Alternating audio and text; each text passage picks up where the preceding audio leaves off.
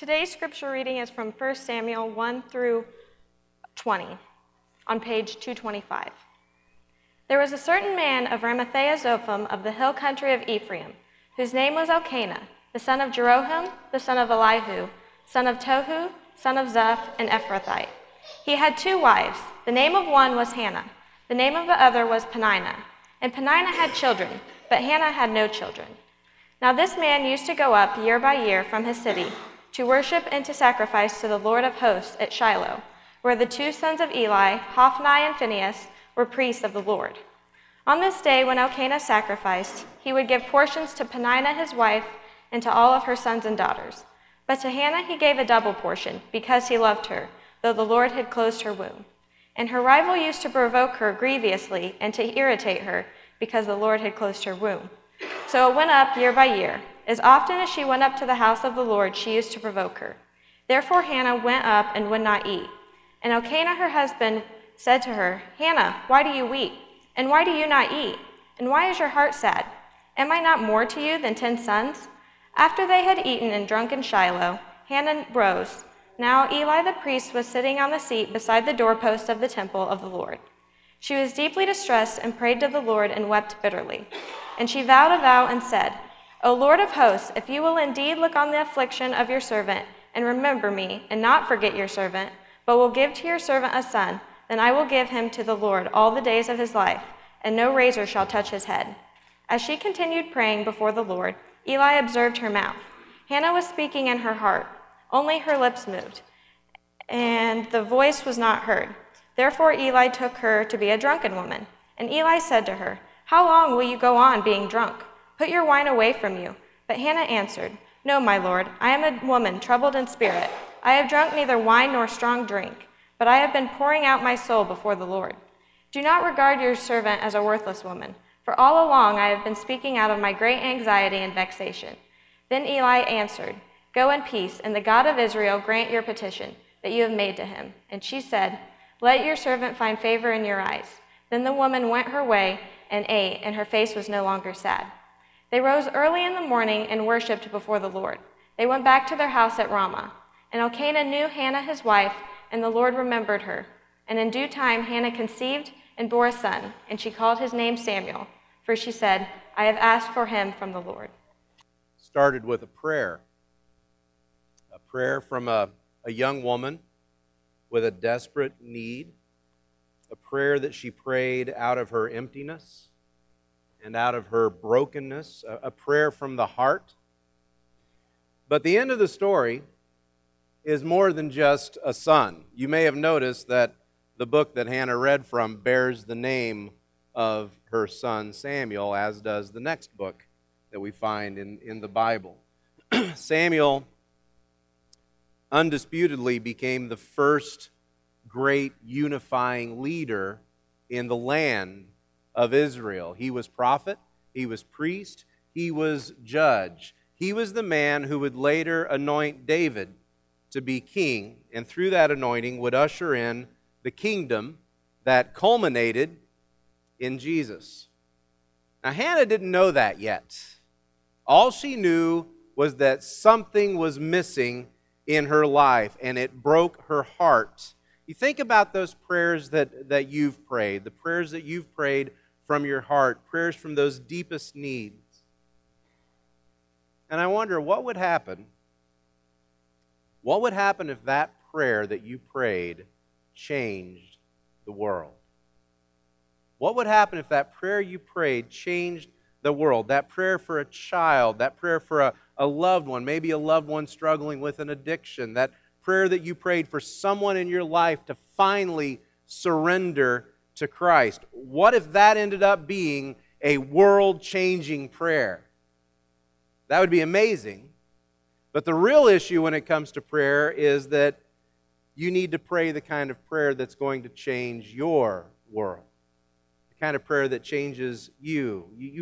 You've endured failure. You've endured attacks from other people. You've endured the loss of your hopes and dreams. You've put up with so much to the point of exhaustion. The first thing your prayer needs to change is your world. What would happen if you prayed a prayer like that? That's the kind of prayer that our Hannah read for us, the kind of prayer that Hannah prayed. And it's the kind of prayer that we can pray also, the kind of prayer that you can pray. Because in your need, in your desperation, you pray to the same God that Hannah prayed to. And you can pray the same kind of prayer. Just like Hannah, you can pray from your heart. I've known some people who can pray some beautiful prayers. I've known some people who know all the right words. And when they pray, they get that right tone in their voice, and they say those words with the right rhythm, and you just sense that that's the right kind of prayer, and you recognize, wow, the presence of God. I feel the presence of God when I hear a prayer like that. Now, make no mistake, this prayer in 1 Samuel chapter 1 was not that kind of prayer. It didn't sound like a prayer. It didn't look like a prayer. In fact, it sounds angry. It sounds angry, and it is. This prayer is raw. It is honest. You can almost hear Hannah beating her fists against the floor as she prays this prayer.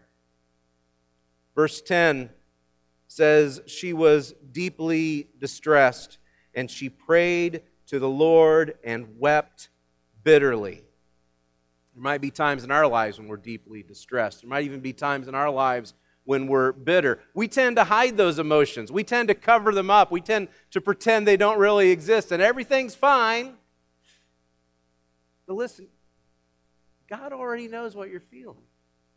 God already knows that those emotions are there. He knows your pain. Verse 16, Hannah says to Eli, I have been speaking, I have been praying out of my great anxiety and vexation. Hannah, don't you know? Anxiety is wrong. Anxiety is a sin. Philippians chapter 4, verse 6 says, do not be anxious about anything. Didn't she know that? Vexation. That's probably not a word you've used a lot, but it's one that you've felt. Vexation means to be annoyed, to be frustrated, even worried, to be angry. I think you can just say vexation means to be ticked off. And Hannah was ticked off. And God says, take that pain and pray out of that pain. Pray out of that need. In fact, I believe that God can hear your pain better than He can hear your words. I think He hears your pain better than He hears your words. And so give that pain to Him. There's a promise in Romans chapter 8 that we love. Romans 8:28, first memory verse I ever really had. I didn't even know where it was. I just knew it was in there somewhere. I was excited about that verse, and I had to go find it. It's a great promise.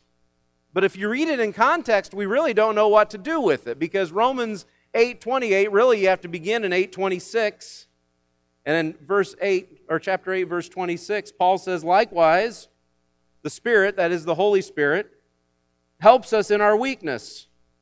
For we do not know what to pray as we ought, but the Spirit Himself intercedes for us with groanings too deep for words. What do I do with that? Paul says that groanings are prayers. God hears a lot of prayers for me first thing in the morning when I get up. There's all kinds of groaning. When we pray, we know what we want when we pray. We know what we want. We want God, fix this problem. We want God, give me this. I need that over there. Help me stop doing this, or help that other person stop doing this. That's what I need, God. Just fix this problem. We know what we want, but we don't always know what the outcome of our prayer is going to look like. In fact, we rarely know what the outcome of the will of God is going to look like when we pray that prayer.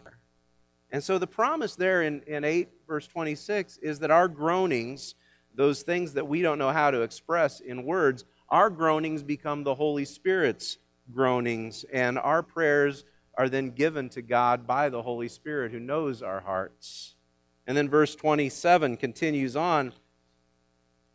Verse 27 says, And he who searches the heart knows what is in the mind of the Spirit, because the Spirit intercedes for the saints according to the will of God. So it's the Spirit who takes our prayers, and we don't know what the end of our prayer looks like, but it's the Holy Spirit within us who takes those prayers, who gives them to God, who knows exactly what His will is, and then draws us through those prayers into the will of God, to what is best.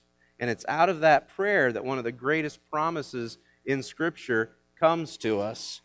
And we know that for those who love God, all things work together for good, for those who are called according to His purpose.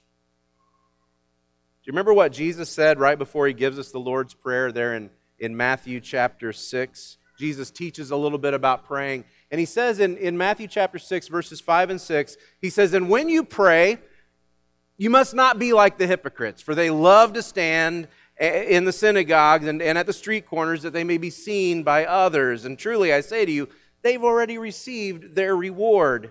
But when you pray, go into your room, shut the door, and pray to your Father who is in secret. And your Father, who sees what is in secret, will reward you."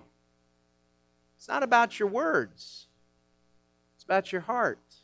It's about what is it that's in that secret place, deep down in there. Those things that you struggle with, those things that maybe it would even frighten you if you admitted them about yourself. God is willing to meet you in that place. And when you pour out your heart to God, you need to realize that you are praying to a God that is bigger than your need. Whatever that need is, you are praying to a God that is bigger than your need. When Hannah prays here in verse 11, she does something that was never done in Scripture before her. She does something for the very first time, something that we had never seen in Scripture before. In verse 11, she prays, "O Lord of hosts." And it's a very unique name for God. It's one that I've shared with you a few other times, but I want you to definitely see it here. Lord of hosts, it means God of armies, Yahweh of armies. Hannah is the first person to use that title for God scripturally. Following her, it gains traction. It gets used about 300 times in the Old Testament. Now, the name only shows up when Israel has reached its depths of failure and loss. And so you read Jeremiah's book, and the name occurs 80 times in Jeremiah's book. 80 times. It's also the name that David uses in 1 Samuel chapter 17, when David is going up against Goliath, and he says to Goliath, "You come against me with sword and spear and with javelin, but I come against you in the name of the Lord of hosts, the God of the armies of Israel, and He will hand you to me today." It's the name for that group that shows up the night that Jesus is born in Luke chapter 2. And they speak to those shepherds on the hillside, and the very first thing they have to say when they show up is, "Don't be afraid." And it begins here. 1 Samuel chapter 1. It begins here with this woman. Really, it begins here with this girl. She's not a woman. Not by society's standards anyway. She's not a woman. She was cursed. She was looked down upon. She was seen as a failure. And so this girl has been picked on her whole life. She's been rejected by society. She's been picked on by this other woman, Peninnah. Peninnah pricks at her and taunts her and teases her with her children, her sons and daughters, which is proof of Peninnah's blessing. It's proof that God loves her. And her husband, Elkanah, he's no help either. And so with nowhere else to go, with no one else to turn to, she cries out to the Lord of hosts. She cries out to the God of armies. I grew up right there at the tail end of what we call the Cold War. I grew up in a period of time when every night we went to bed, not sure whether or not we would wake up the next morning because we were just certain the Russians were going to push a button. We were certain that they were going to nuke us and that we would all be wiped out. It could happen any day, and we waited and waited for that. We had a policy, kind of an unspoken policy with the Russians in those days. We called it the policy of mutual assured destruction. Mutual assured destruction, or MAD, MAD for short. And it was MAD. But the policy was this. There was this understanding, Russia, if you nuke New York, we're going to nuke Leningrad. If you nuke Washington, D.C., we're going to nuke Moscow. And so no matter what you do, we're going to meet you with equal force. And it was insane. It was really mad. But it actually kept us alive. We did that because it was fair. They have a bomb, we have a bomb. They have 2 bombs, we have 2 bombs. And we just continued building those up for years and years. We did that because it's fair. But I want you to hear this. God does not play fair when it comes to prayer. God does not play fair when it comes to prayer. He's not going to meet whatever challenge you're facing with equal force and hope for a standoff. He's going to bring the armies of heaven against that problem, against that sickness, against that pain, against that tumor, against whatever it is that you're facing, against that addiction. And your prayer isn't about the right words. It's not about the right emotions. It's about the right God. And so I want your prayer to just become this. God, send the big guns. I don't care what the need is, how small it seems to you or how big it seems to you. Just say, God, send the big guns and take care of this. The God of armies. Now, there's one other bit of advice that we can take from Hannah's situation, and it is so vital.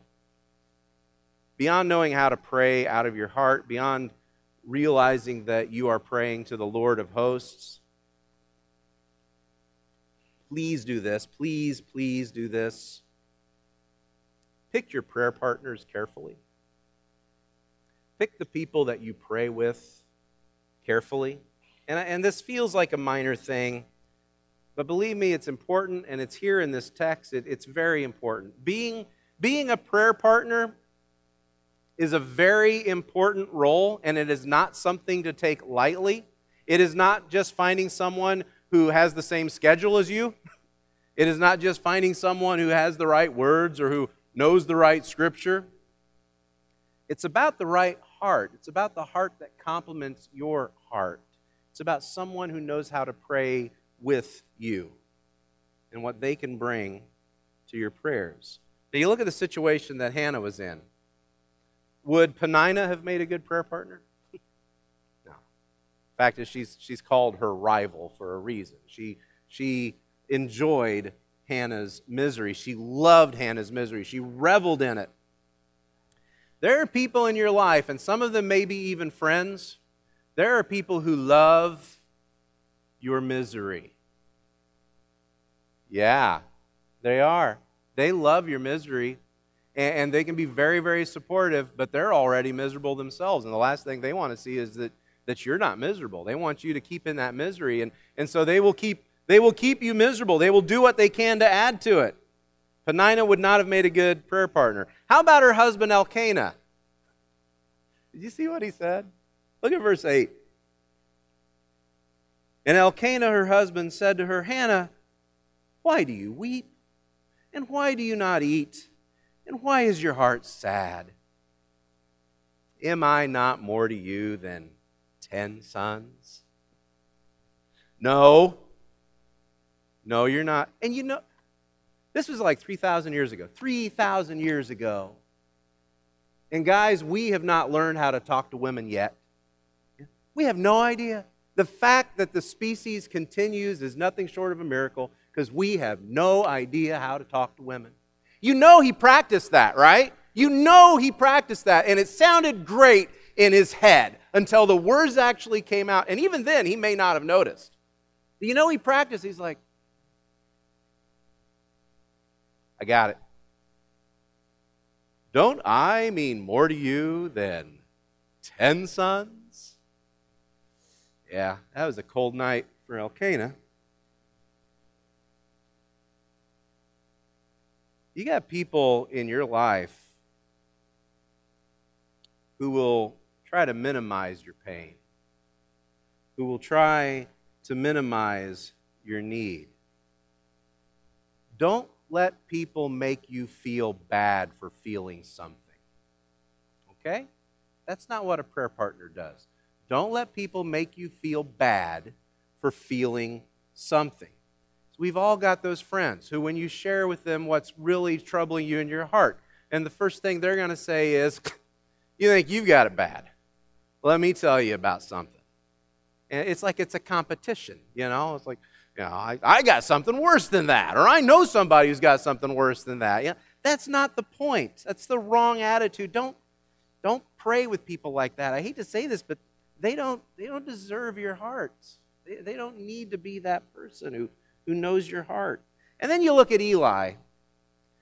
Eli wasn't perfect. I'm not going to lie to you. Eli was not a perfect guy. He was a bad leader. He was a bad father.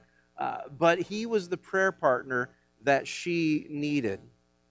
Hannah tells Eli what her prayer is, or how she's praying. She says in verse 17, she tells Eli her prayer, and then in verse 17 we read, and then Eli answered, "Go in peace, and the God of Israel grant your petition that you have made to him." And she said, "Let your servant find favor in your eyes." Then the woman went her way and ate, and her face was no longer sad. Immediately after Eli adds his prayer to Hannah's, something changes. Immediately, something changes. Before, she's described with words like this: provoked. She wept. She wouldn't eat. She was deeply distressed. She wept bitterly. She had great anxiety and vexation. And then in verse 18, she's described like this: she went away. She ate. Her face was no longer sad. Now, did she have a son yet? No. Was she even pregnant yet? No. Elkanah is not going to touch her for a while after that comment that he made in verse 8.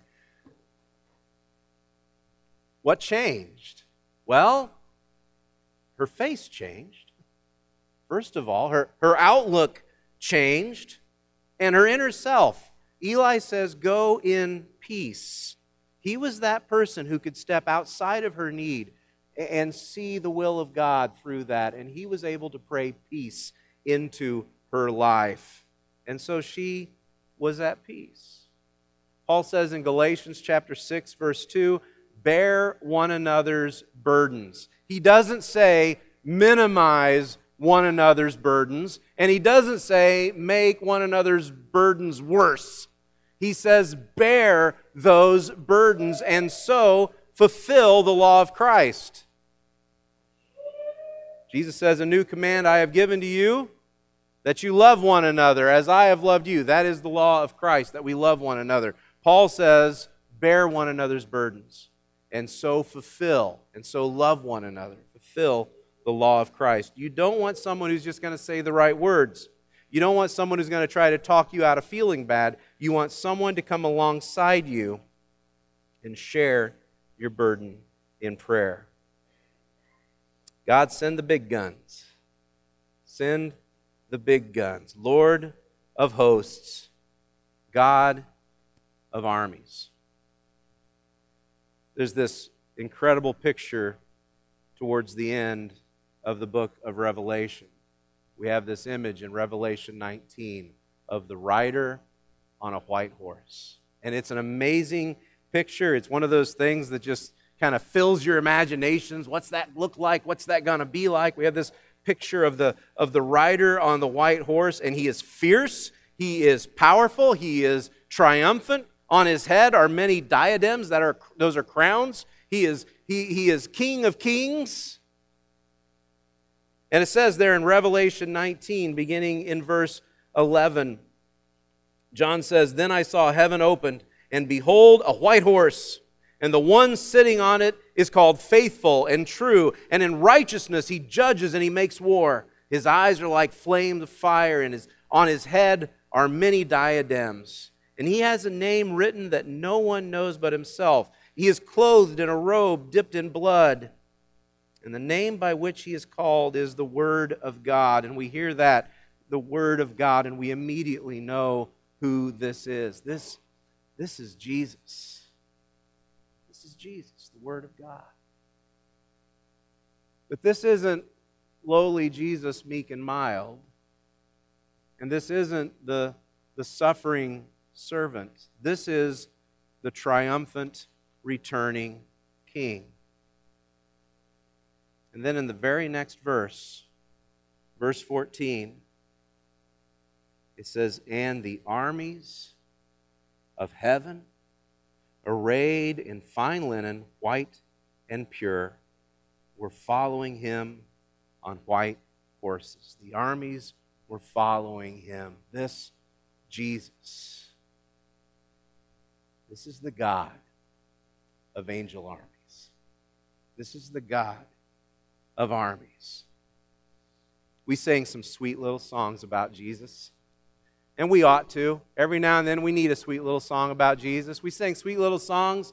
We sang sweet little songs like "Tell It to Jesus." Tell it to Jesus. Tell it to Jesus alone.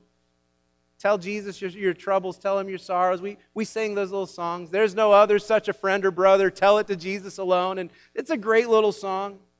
We sang, "What a friend we have in Jesus." What a friend we have in Jesus. All our sins and griefs to bear. What a privilege to carry everything to God in prayer. What a great little song those are. But those songs don't even begin to touch the power that is coming against that problem that keeps you up at night. That thing that is plaguing your heart. Those songs don't even begin to touch what God is unleashing against those problems. You're taking your struggles to the King of Kings. You are taking your struggles to the Lord of Lords. You are taking your struggles to the God of armies.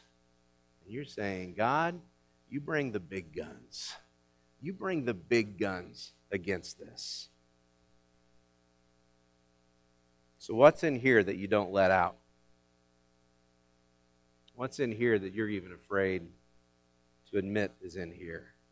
That you're afraid someone else might find out. Maybe you're afraid of even hearing those words yourself.